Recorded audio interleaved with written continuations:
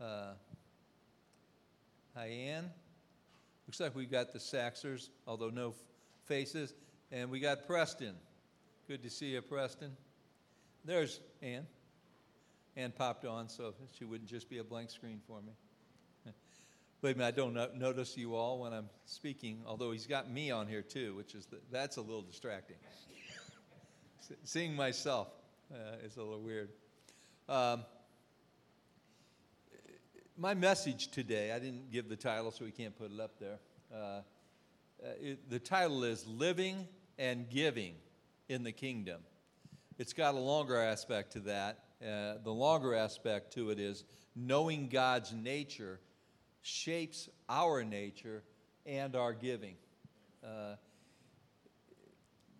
This was prompted a little bit by us having a meeting and discussing our mission and why we've chosen the mission of El Salvador, why we give there, why we do that, and put in the context of also decisions both individually and collectively about how we give and what's the background for that, what's the guidance for that.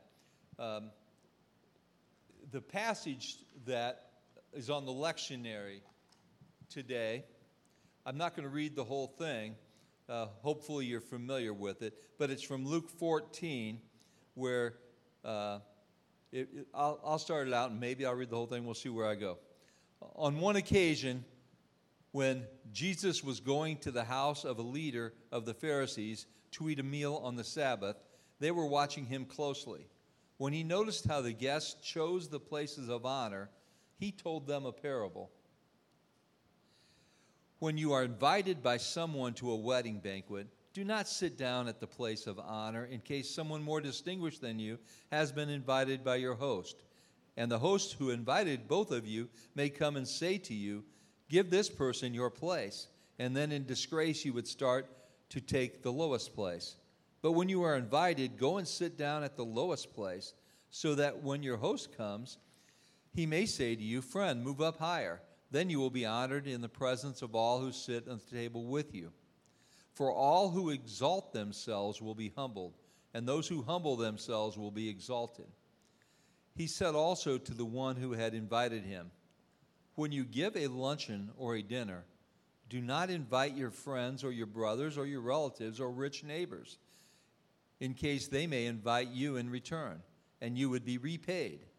But when you give a banquet, invite the poor, the crippled, the lame, and the blind, and you will be blessed, because they cannot repay you, for you will be repaid at the resurrection of the righteous. That last part is the heart we're talking about here on living and giving in the kingdom. I don't really think Jesus is saying don't invite just everybody, but he's trying to guide us on what our hearts should be.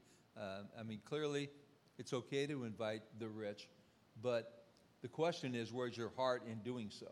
Are you inviting them because they can repay you, and you want something out of it? I think we have to always read these things in the context of the message that Jesus is trying to get across, and that message is there on inviting people that can't repay you. And what that does for you, how that shapes your heart, is if I do something for the goodness of just inviting people, I'm not looking for a reward now. I'm just doing what God's heart does. God gives to us freely, and that's what he's trying to guide us and shape us to do.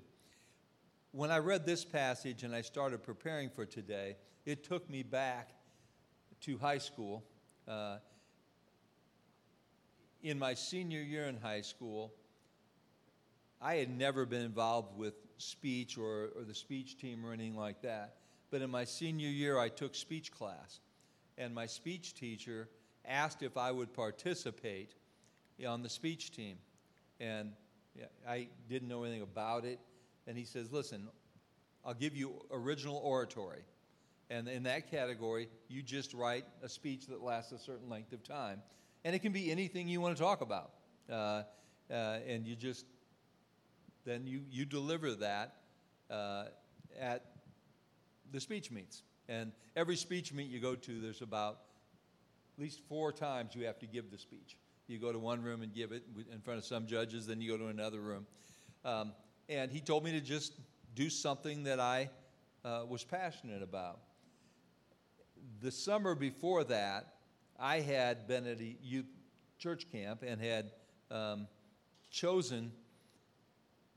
felt called to state that I was going to pursue ministry. And so my mind and my heart were starting to be directed in that way. And one passage that had always resonated with me was the passage that's referred to by the title, The Sheep and the Goats, in Matthew 25, verses 31 through 46. In that I do want to read, because I want you to listen with your ears, but also I want the Holy Spirit to speak with us and guide us through this passage. So, when the Son of Man comes in his glory, and all the angels with him, he will sit on his glorious throne. All the nations will be gathered before him, and he will separate the people, one from another, as a shepherd separates the sheep from the goats. He will put the sheep on his right and the goats on his left. Then the king will say to those on his right, "Come, you who are blessed by my Father, take your inheritance, the kingdom prepared for you since the creation of the world. For I was hungry, and you gave me something to eat. I was thirsty, and you gave me something to drink. I was a stranger, and you invited me in. I needed clothes, and you clothed me. I was sick, and you looked after me. I was in prison, and you came to visit me." Then the righteous will answer him, "Lord, when did we see you hungry and feed you, and thirsty and give you something to drink? When did we see you a stranger and invite you in, or needing clothes and clothe you? When did we see you sick or in prison and go to visit you?" The king will reply, "Truly, I tell you, whatever you did for one of the least of these brothers and sisters of mine, you did for me."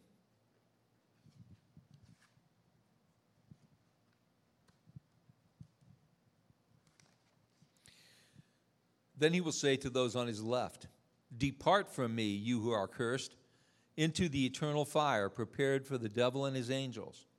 For I was hungry, and you gave me nothing to eat. I was thirsty, and you gave me nothing to drink. I was a stranger, and you did not invite me in. I needed clothes, and you did not clothe me. I was sick and in prison, and you did not look after me." They also will answer, "Lord, when did we see you hungry or thirsty or a stranger or needing clothes or sick or in prison and did not help you?" He will reply, "Truly I tell you, whatever you did not do for one of the least of these, you did not do for me." Then they will go away to eternal punishment, but the righteous to eternal life. That, you can tell, it always has touched me. It has really, I would say, reverberated in my spirit. It bounced around in me because I think it's a tremendous revelation of the heart of God, of how he sees us and how he cares for us. I can give a message later on about the redemption of the people who are condemned here because we are all redeemed through the blood of Jesus Christ. But this is spoken in a way to let us understand the heart that God desires of us, living in this kingdom and giving in this kingdom. In fact, I would say in many ways, living in this kingdom is giving in this kingdom. The concept of God's love for us is freely giving to us, calling for us in return to freely give. And it's a different message than this world sends us. This world tells us that there has to be reciprocity. You give something, you should get something back. Fair exchange. You pay a fair value, you should get a fair value back. That's the world's teaching. And so this is the kingdom teaching, though. The kingdom teaching says, don't pay attention to what that world is saying. And I'm going to talk a little bit more about that. Then I'm going to put it in the context of why we do El Salvador or why we don't do other giving or whatever. And we'll talk about how that affects us collectively and individually as we go about our life, how we make decisions, how we are supposed to be making our decisions about how we live and how we give in this kingdom. The reality is we cannot make these decisions. We cannot fully commit until we really understand the nature of our God, until we understand his relationship to us and his call to us of what this big plan of God's creation was. The more we study that, the more we grasp that God created this heaven and earth, and he did it with a purpose. It wasn't just some random act that he threw it together and then just let it haphazard happen. There really was a plan, and it is an organized plan. And during that plan, our job, it's almost going to rhyme, our job is to hold on to his hand. Our job is to hold on to what he has taught us, what his plan is in this whole thing, and to walk through the life in the way that he has guided us to do so. And we come and gather together to share thoughts about that, about how does that play out? How do we put that into actual practice? Because the more we do that, the more we grasp and focus upon God's plan, God's heart, God's intent, the more we study what God has done for us and why, then the more it becomes instinctive in our lives. The more it becomes just a matter of course. That's where we want to be, is living in this kingdom. We want it to be just a reflex, that I respond to other people the way God wants me to. One thing I try to constantly remind myself is to, and I ask God all the time because I fall short, and I want to keep growing in it, but I say, God, help me see whoever it is the way you see them. Help me not to see them as somebody I politically disagree with, or somebody who has a lifestyle I may not approve of. Help me see the person you see, the person you love, so that I, in turn, can love them. Because if I focus upon them with the eyes of my mind, earthly mind, and with the earthly wisdom, I'm going to react to them in that way. But if I see them with the eyes of God, I'm going to react in a whole different way. Now, there are times that we still might rebuke someone when I'm looking at them with God's eyes. But I need to make sure that I'm doing that truly in the spirit of God and not in the spirit of my mind and that I want to be right. And too often in my life, I love to argue. I'm a lawyer. It's in my nature. If you see me engage in a discussion, I tend to want to win that discussion. It's a nature I have to fight, because to me, when I'm in a discussion, it becomes a debate. And fortunately, I grew up in a home where we could debate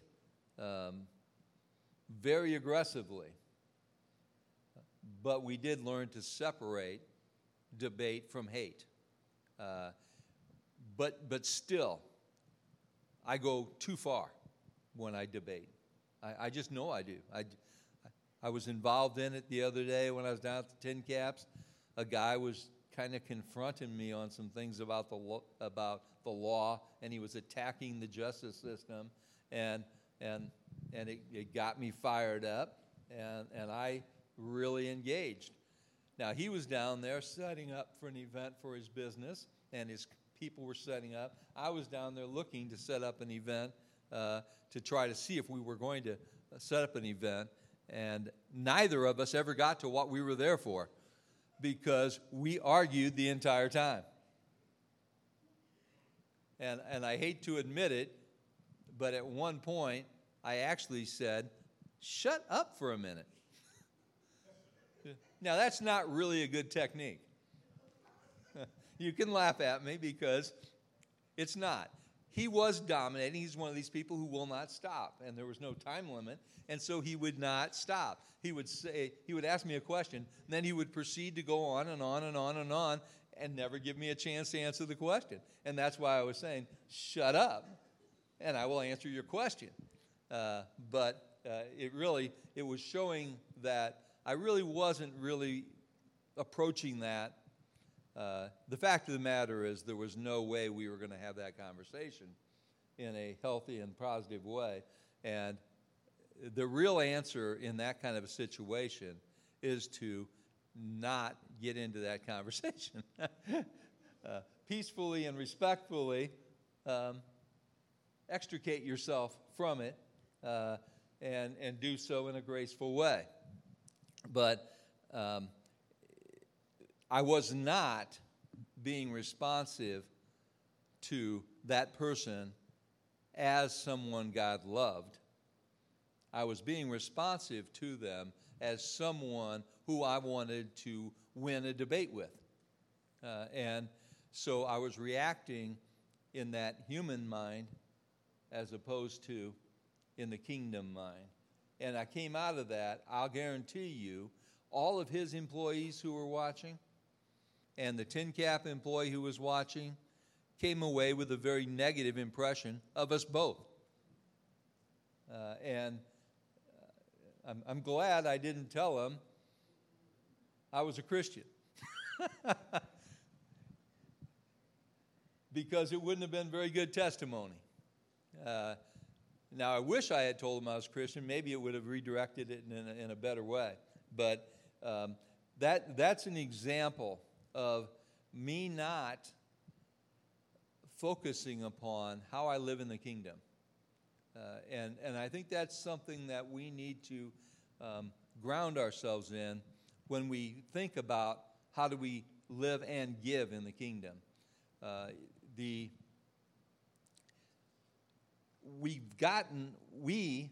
Me, and I think all of us from time to time, we get sidetracked by world wisdom, and we replace it. We put it in a place above what we learn from Scripture, because it sounds good. It fits. One thing when I talk about living and giving in the kingdom, we have heard it say, you've got to give to receive. And there's some apparent wisdom to that. It sounds good, because it's encouraging you to give. If you want to receive, you got to give first if you're expecting God. But I'll tell you, I think it's a bad message. It's a bad message because giving is in the context of wanting to receive. The focus is upon me wanting to receive. And how do I receive? Well, give, and then you can receive. I think the mindset we're supposed to have is, I have received, and therefore I give. God has already given me. I have received, therefore I give. I don't give in hopes that God will give me more. He's given me.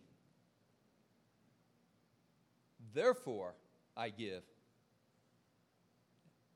It's like inviting people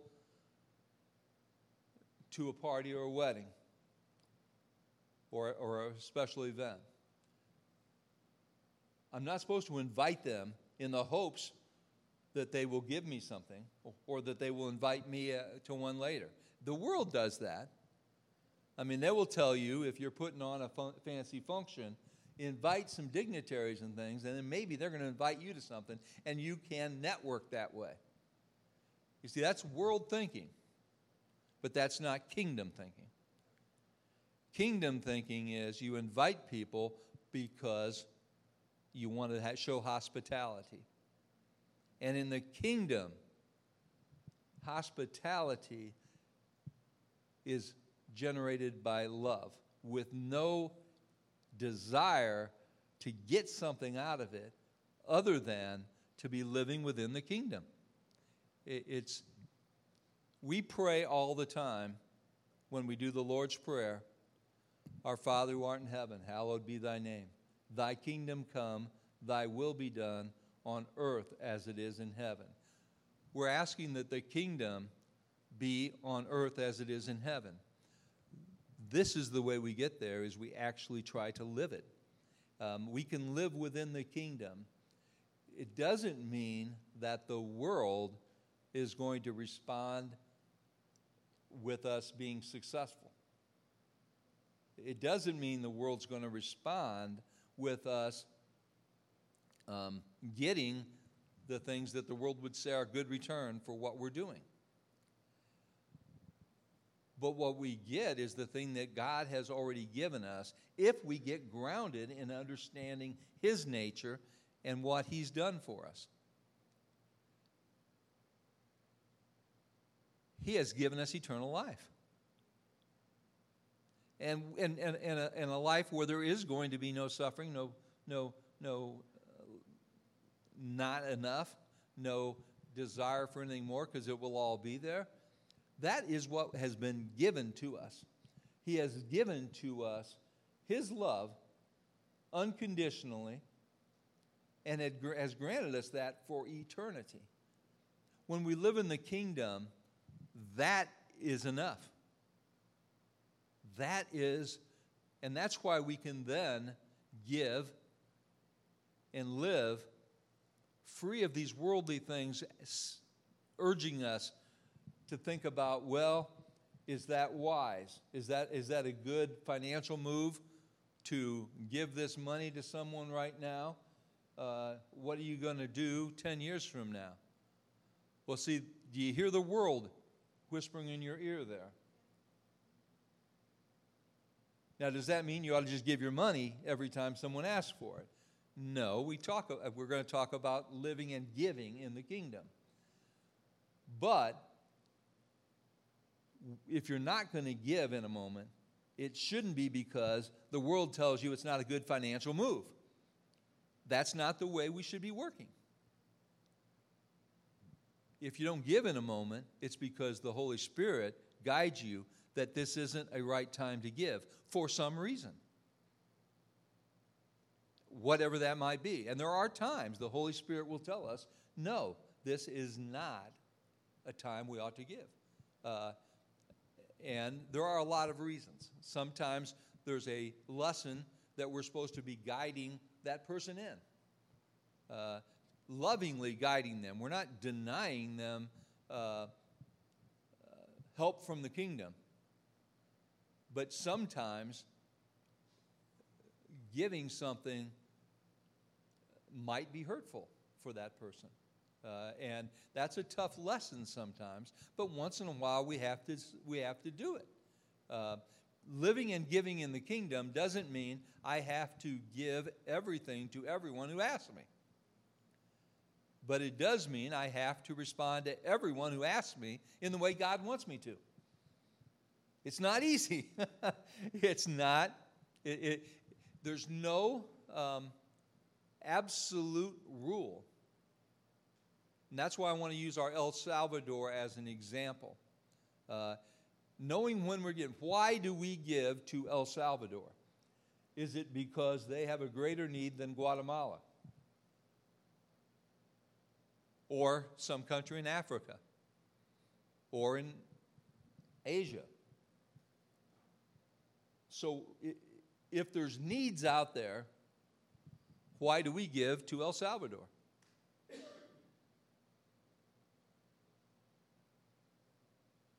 Because that's who God brought within our sphere. You know, am I responsible for the entire world? In a way, yes, and in a way, no. In a way, yes, in that all of what we do hopefully influences the world and impacts the world. But in a way, no, because God didn't bring all of that into my sphere. When I say in my sphere, within my world of contact, these people that, when I was hungry, you did not feed me. That focus is always on Jesus saying, you came in contact with me. And they said, of course, when did I come in contact with you, Lord? And he says, when you came up to someone who was hungry and you didn't give them food. But there was always when you came in contact with someone. That's the key. God will bring us into contact with people.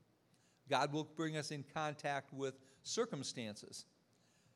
Our job is to have our eyes open to those and to respond to those. We should excitedly anticipate those, because those are encounters with a kingdom opportunity. You know, I know people who, if they see someone who's going to be asking for money, they'll cross to the other side of the street because they don't want that encounter.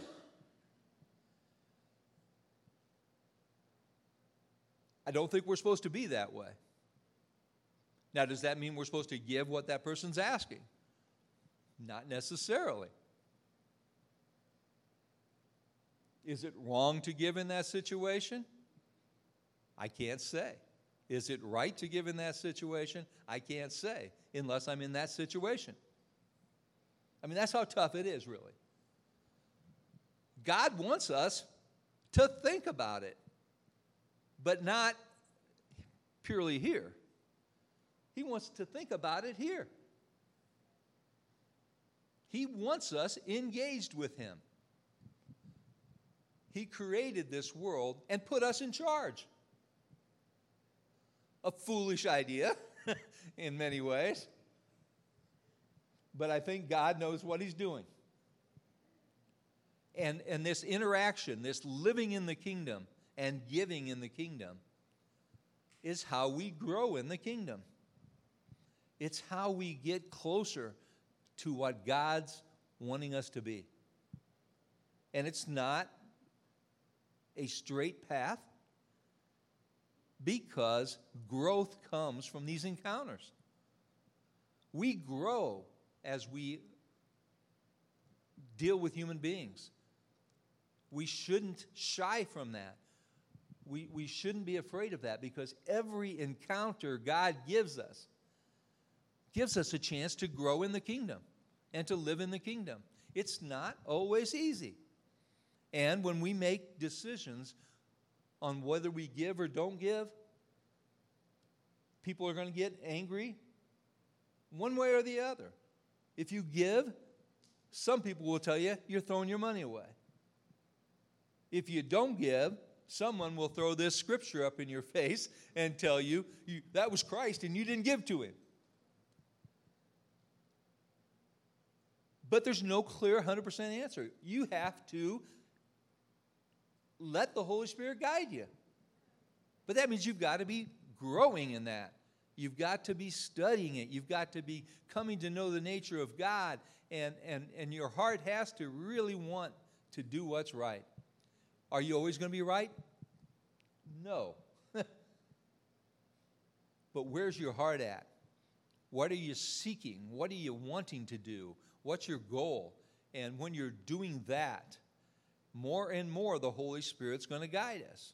I mean, I've shared with you many times that someone was talking to me, and I will move on, and I will get a block down the street, and I will be hit by the Holy Spirit saying, and it will hit me, and I'll say, oh, you wanted me to talk to that person.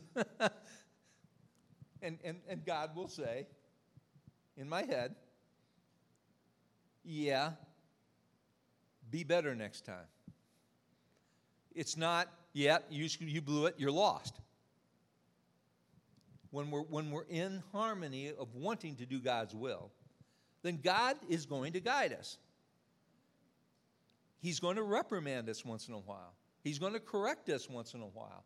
But even those are to be rejoiced. Because he's talking to you. You know? Even a reprimand, we should say, hallelujah.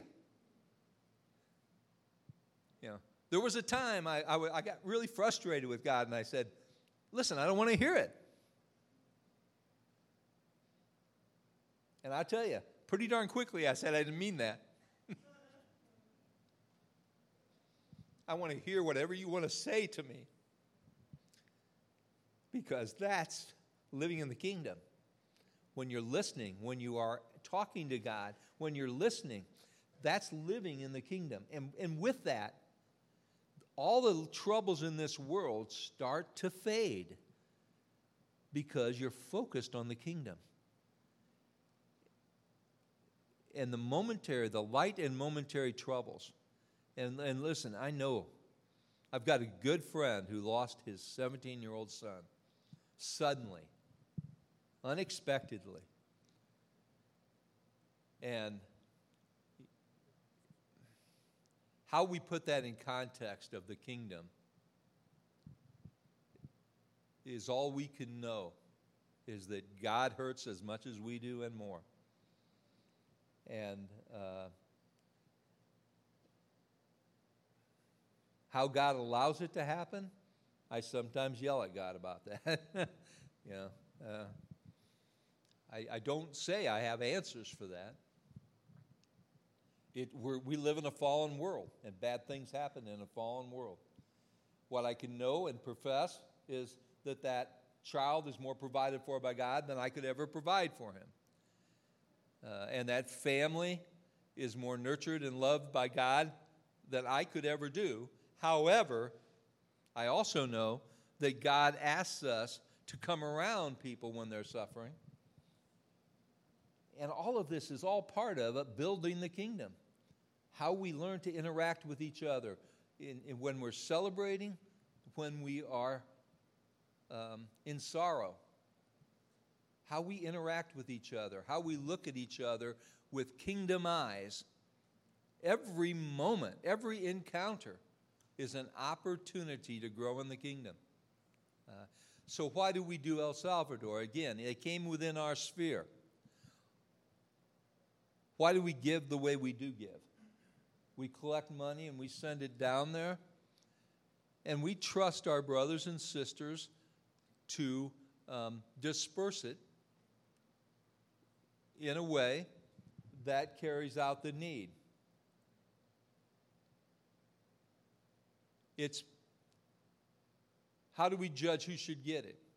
Largely, we leave that up to Lewis, Pastor Lewis. But they've got the criteria. But do we require anything out of the people who we're giving to? In general, the answer is no. We give freely. Do they have to be going to church? The answer is no. Do they even have to be professing a Christian faith? The answer is no. What we hope is by our giving, our free giving, our love, our involvement, is that will reveal the kingdom of God to them,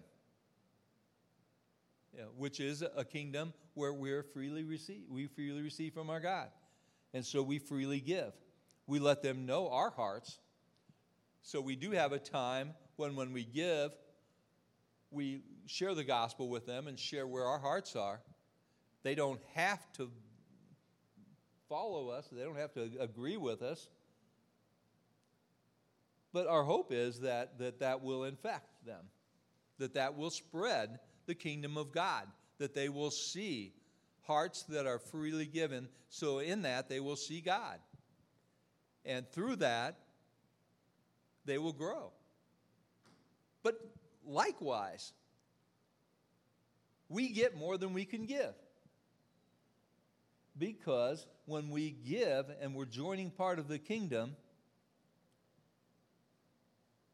we grow, both individually and collectively. I've been blessed by this church. I've been blessed by what has been done, how we're giving to people we don't even know. Now, some of us have had the blessing to be able to go down and see them face to face. But most of you give, and you don't get that. You don't get that opportunity to actually see the faces and the joy that comes from what they receive. And I'm blessed by the fact that you give, knowing that. It is a blessing. It is an affirmation. I brag about our church and our ministry to El Salvador. I don't brag about it wanting to make it something good about me. I brag about it because of you. What we do, I think, is amazing. Now, when I say what we do, believe me, I know it's God. God is working through us. God is providing for us in a way that allows us to give.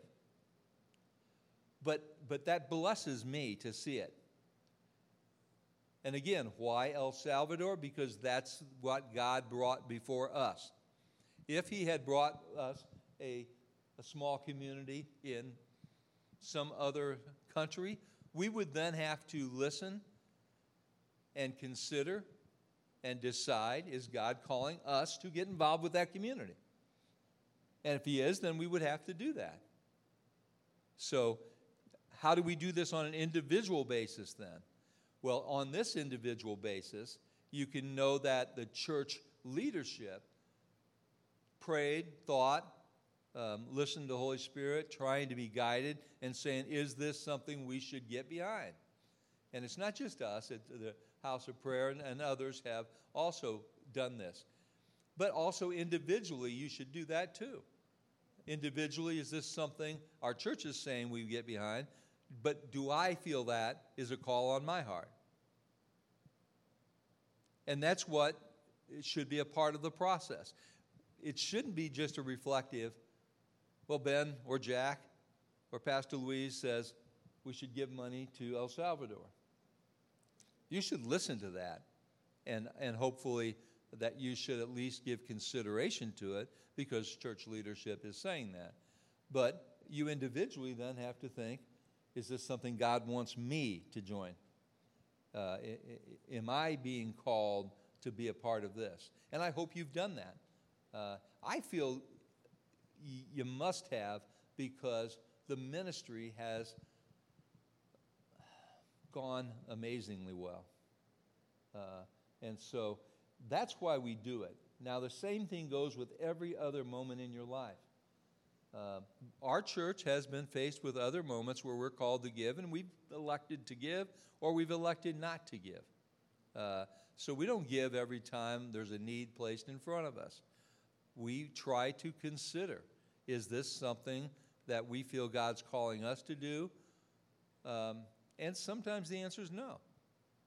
And it's hard sometimes because we have to worry, how is the person going to be responding? Are they going to think we're acting non-Christian? But it's what we have to do, and each of you individually. So do I have to give to everybody who asks of me? The answer is no. But should I consider giving to everybody who asks of me? The answer is yes. I should always consider it. I should always ask, is this something God's asking me? Did God bring this person to me as an opportunity for me? I mean, again, these are not burdens.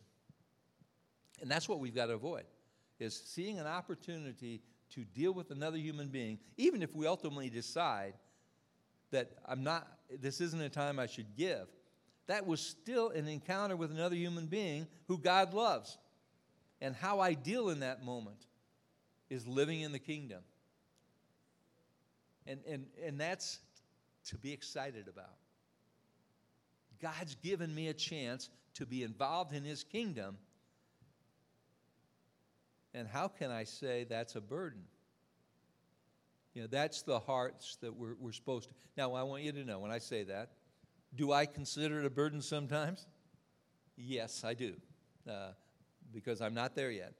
I'm not to the point where I can always see it as purely an opportunity for me to grow in the kingdom. But it is my heart and my prayer. That's why I ask God, when I see a human being today, help me to see them in your eyes. Because this world will paint people in all kinds of colors and all kinds of shapes and all kinds of political views that will cause you to not see them. But God wants us to see them. Sometimes just to be present, sometimes to do more. And that's our process.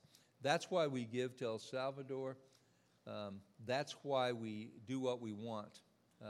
I want to end with, I've got a whole bunch of messages based upon what Ben gave me. Ben sent me some things about a big God, or a strong God and a weak God. There's a guy named Caputo who writes about a weak God.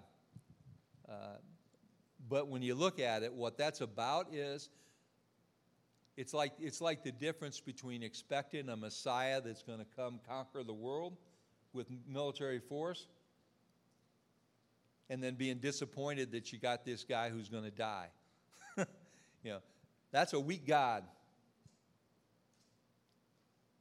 But do we view that as a weak God? No, because we know what that accomplishment of his death did. A weak God in this concept is a God who actually trusts us to do the work, rather than us expecting miracles all the time. Because what God says is the miracle is you. The miracle is you. You're empowered to do these things. And some people would call that a weak God. But that strength of that God is that he empowers each of us, the Holy Spirit in us, to carry forward the kingdom. So, I've got a lot more I'd like to teach out of this, but I'm beyond my time. So let me close with a prayer. Heavenly Father, thank you. Thank you for the blessings you have freely given to us. Forgive us when we do not feel blessed, because in the world's eyes, maybe we're lacking something that we think we need. Father, if we have true needs, we ask that you, and we trust that you, will provide for them. If we see needs, Father, please help us to know when you are calling us to respond to those needs. Help us in all encounters, Father, to see things the way you see them, to see people the way you see them. Help us to learn to do that instinctively, Help us to learn to listen to the whisper of your Spirit in our ears. Help us to learn to be guided down this windy path of life in accordance with your guidance, in accordance with your desires.